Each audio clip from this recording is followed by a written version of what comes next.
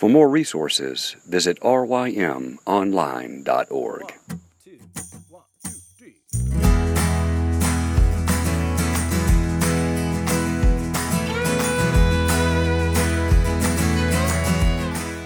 The Local Youth Worker is a daily podcast that's centered on 5 questions each week. Ranging from the practical to the professional, we're looking for answers to the questions you're asking.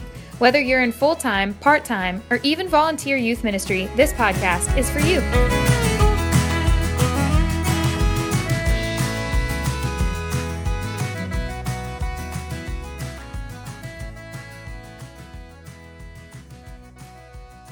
All right, everybody, welcome back.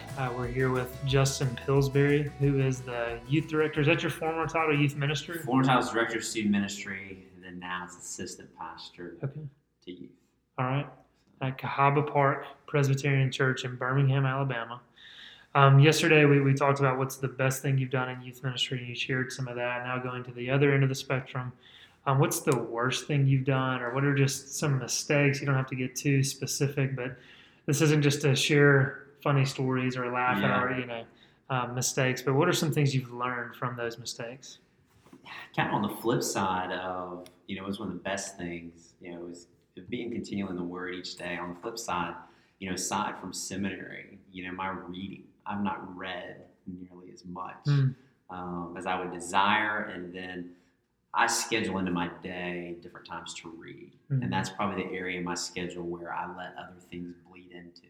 This was the time I was going to read, and so not being as diligent in protecting that time to make sure that I'm reading other books other than the Word of God. Yeah, and so that's something that over the years I wish that list of books that I've read was a lot longer. Yeah, and that's a good.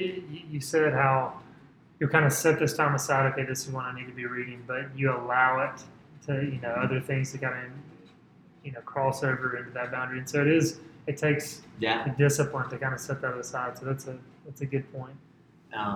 And then I'd say the other thing, one of the things too, and everyone's in a different size church, but everyone usually does go through at some level, whether it's a summer intern or whether it's hiring someone else and stuff, the interview process.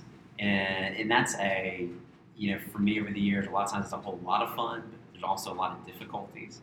And I think early on, one of the things that I would do is I would give too much credit to other organizations. So say, for instance, someone worked for Campus Crusade, or they worked for RUF, or they worked at a good camp like Kanakuk or Alpine. I just assume, hey, these are folks that, that are solid, that love the Lord, especially if they worked in a summer camp with youth, and they love to work with students. And just because someone says, I want to work with students and I love students, doesn't mean they really do.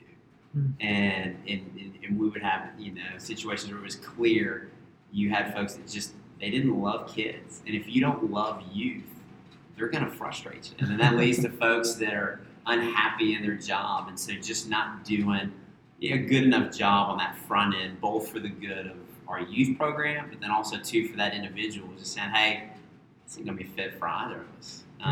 And so I would just kind of hurry through that process rather than be diligent in it.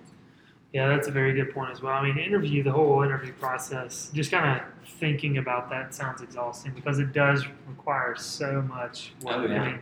Conversations, the interview, phone calls, emails, all of that stuff. And so you have to be diligent to kind of check references to really make sure, because you can do so much on the front end of an interview, but to not know how their personality is going to match up with the students. And then just making sure they're going to match up with your type of students. Because when I was in Jackson, for the most part, you're dealing with upper middle class kids, and so for them, it's like, are you okay with sharing the gospel to a bunch of upper middle class kids? Mm-hmm. And sometimes that's not as sexy as other things, but it's like they'll soon realize these students need the gospel desperately.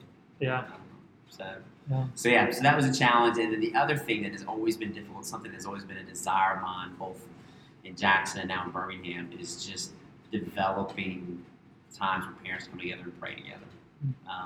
And I found if we do a seminar on, how to keep your kid Christian in college, or how to keep them from doing A, B, or C, the turnout would always be good. but whenever it's like, hey, we're going to gather together once a month for prayer.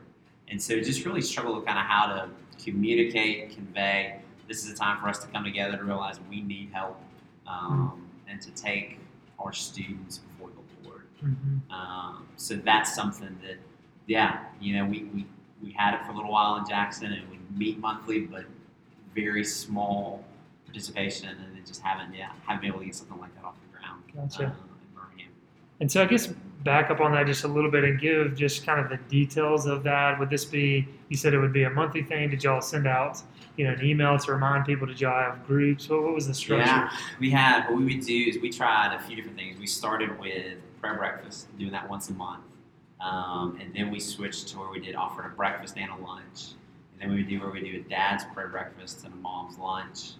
And we'd send out, we did a fall newsletter, spring newsletter, summer newsletter. And then we put those dates in the newsletter, and then we'd send out, it'd be a part of our announcements of our weekly emails.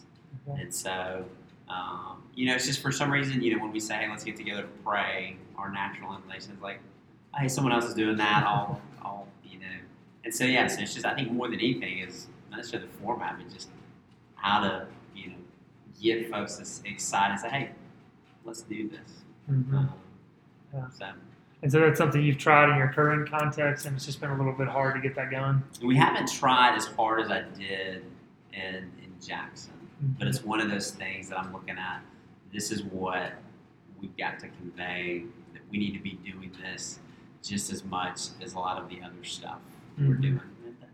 And say, hey, whether we can find whether that time's once a month, whether that's quarterly, but just saying, Lord, we need your help in the raising of these teenagers. Yeah, that's helpful, Justin. I appreciate you sharing that. And those are some good things for us to think about, and just a good reminder how much we need to be calling on the Lord and what we're doing.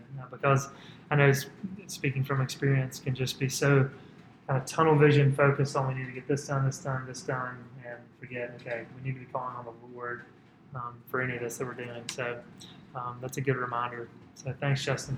Absolutely.